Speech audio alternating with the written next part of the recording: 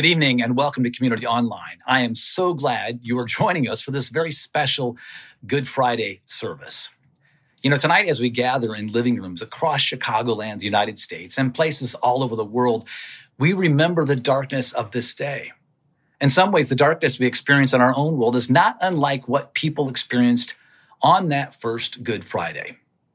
There's the darkness of violence and war, the darkness of hatred and division, the darkness of anxiety, loneliness, and despair. So much of our world feels dark, doesn't it? So much on that first Good Friday was dark. But even as we take some moments to sit, reflect, and lament about the cruelty of this day, let's not forget that Easter is coming. In fact, without this day, we would have no reason to hope. If you need a reminder of that hope tonight, I want you to know that our prayer teams are available to pray with you right now during this service. You can connect with them by texting PRAY to 331-226-1686 or by clicking the prayer button. We would love to pray with you. I also want to encourage you to find hope by joining us for our Easter service this Sunday right here at communityonline.tv. We have 3 service times for you to choose from. And if you happen to be in the Chicagoland area, you can also join us in person on Easter at one of our 8 locations.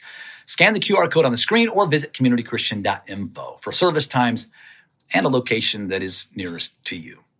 Now maybe more than ever, we need to be reminded of the hope we have in Jesus.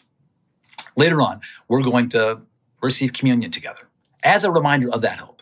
So I encourage you to find something to eat and something to drink so that you can participate with us.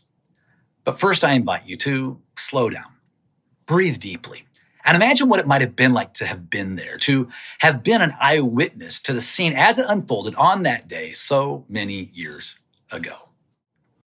2,000 Good Fridays have passed since that day, and it's hard not to feel the distance. It's as if we're mere bystanders, watching from worlds away, viewing Jesus from the furthest reaches, our eyes straining to take in the details, straining to feel the impact, straining to be moved. But what if we allow ourselves to be drawn from the fringes as we look through the eyes of those who actually witnessed the events of that dreadful night? What would it have felt like to watch this unfold? On this Good Friday, let's ask for fresh eyes that gaze at him not for the 1,000th time, but see him as if for the first time, to imagine what it might have been like to be there. This is how the story goes. Now the Passover was approaching, and the chief priests and the teachers of the law were looking for some way to get rid of Jesus.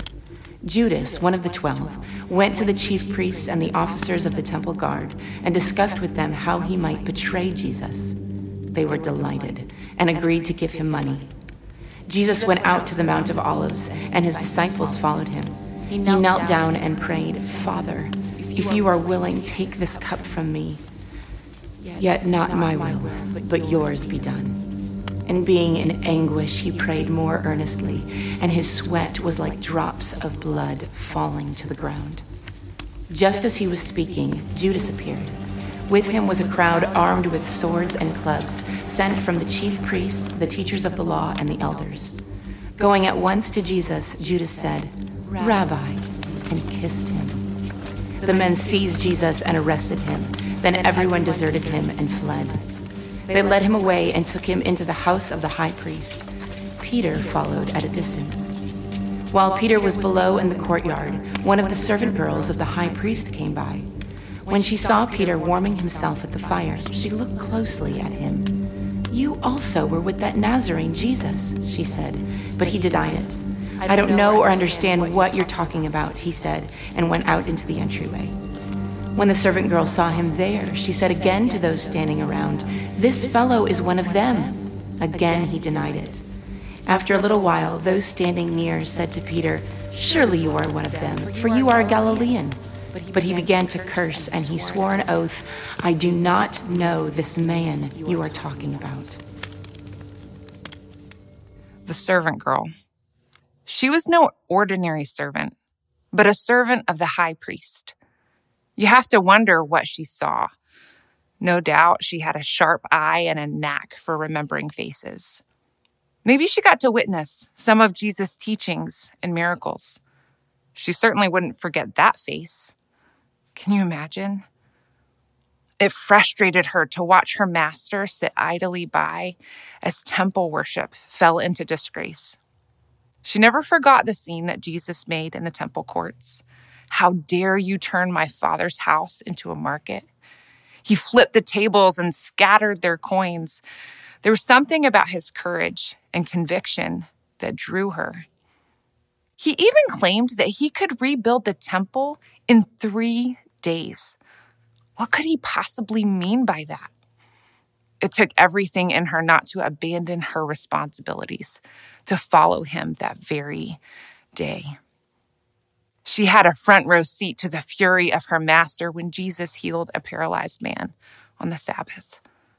The man sat there destitute for 38 years, and all Jesus had to say was, "Get up and walk." The whole city buzzed with every miraculous step. She couldn't help but get caught up in the delight of it. Who had ever heard of such a thing?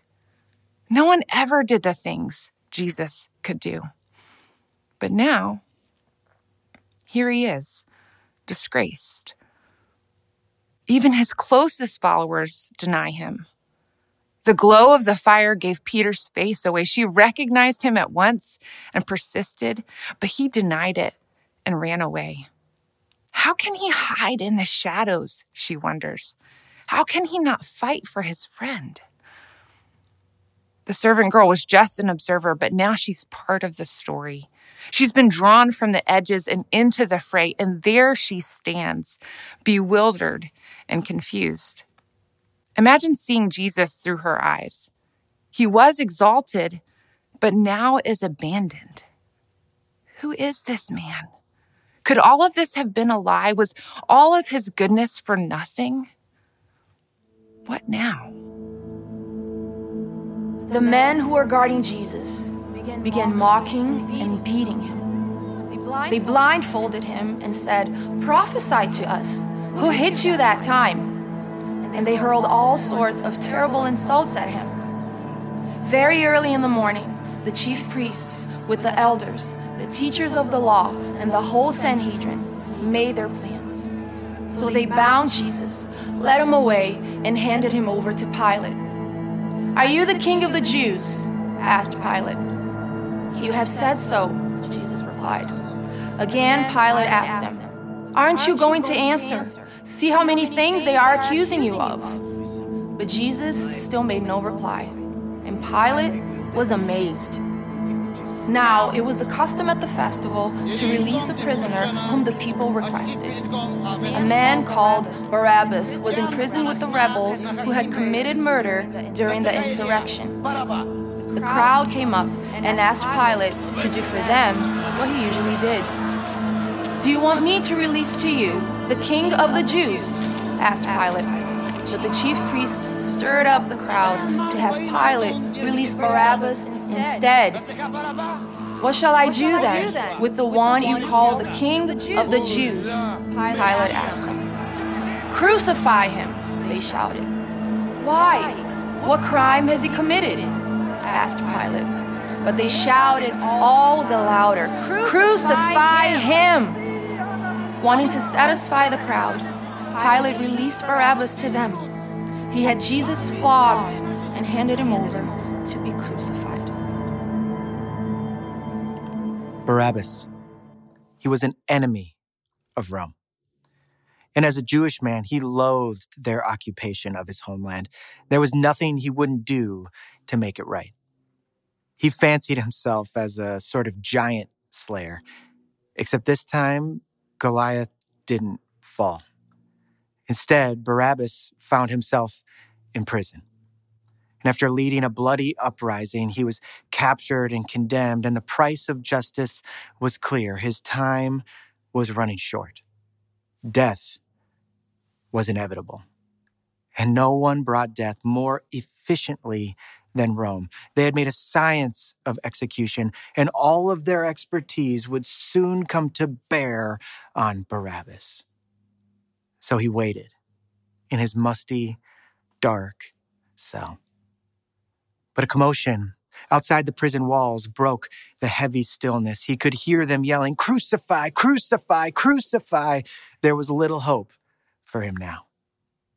Just then, his cell door flies open as aggressively as he had been thrown into prison. Barabbas is now being dragged out.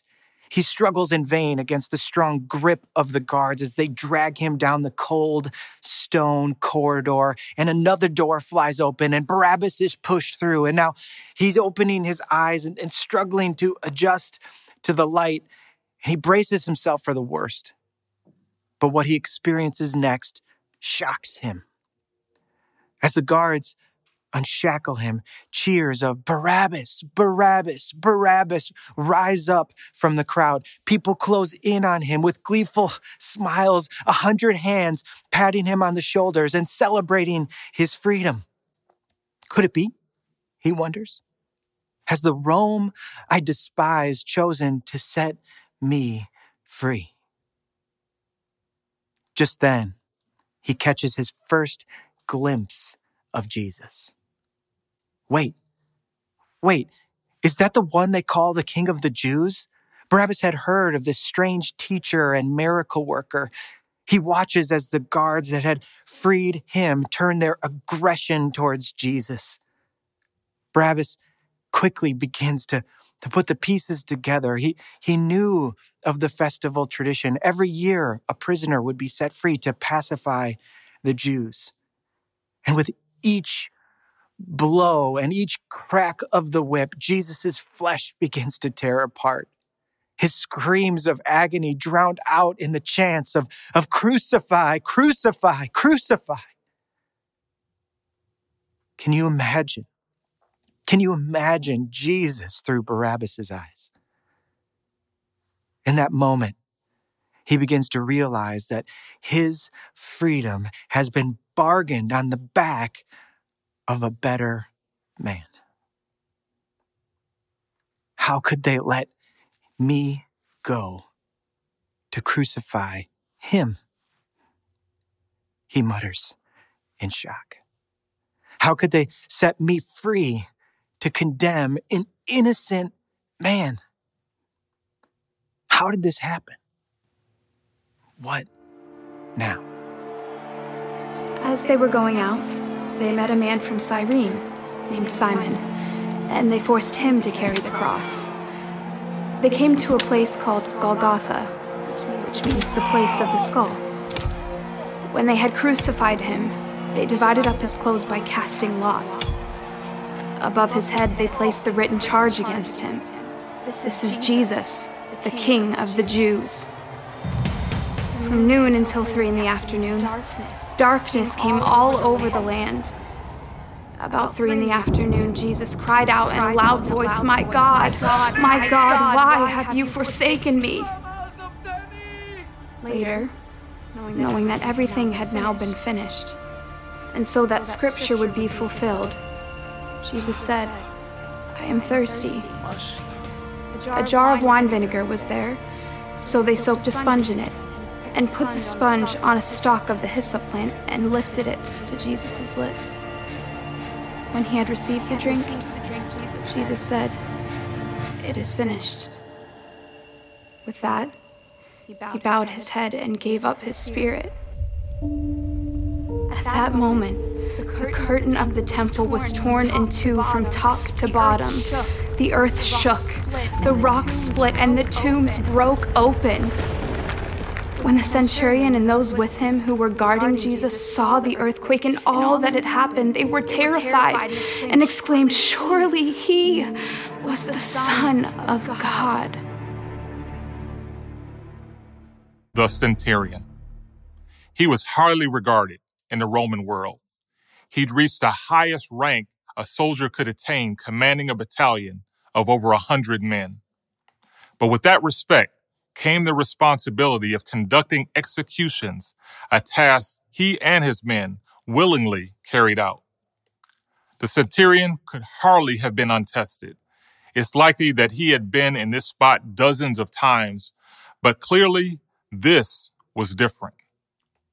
Look through the centurion's eyes, seasoned and unflinching, As the grim events of the day unfold, the sun disappears. For 3 hours, darkness covers the land. It's as if the whole sky is groaning over the tragedy taking place right before him. Even the earth itself cries out with Jesus.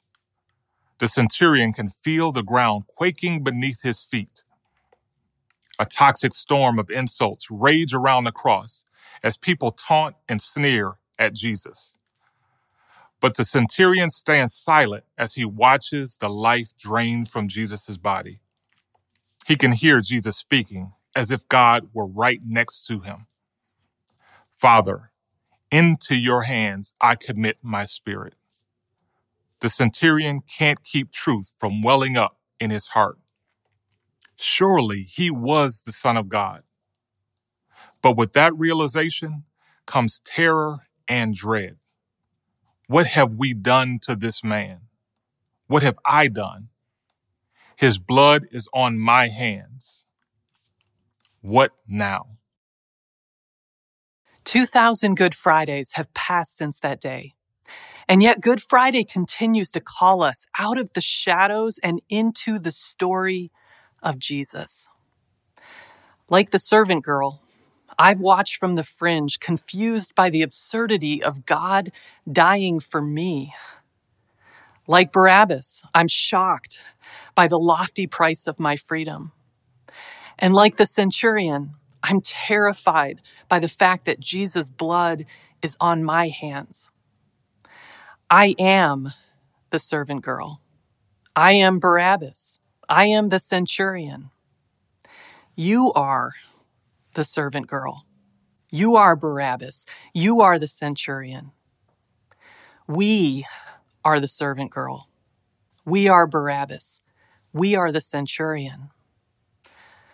What now?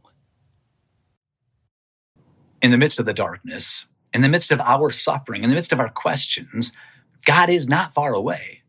He sees us, he knows us, he understands. Jesus entered into our human experience. He suffered with us. He suffered for us. Tonight, we remember his sacrifice as we receive the bread that reminds us of his broken body. And together we receive the cup that represents his shed blood. Will you pray with me? Father God, we come to you on this Good Friday, and we recognize the incredible pain and suffering you endured when you went to the cross. And Lord, we can't help but look at ourselves and recognize how we contributed to that. Our sin, how we fall short, contributed to you facing that ugly death on a cross.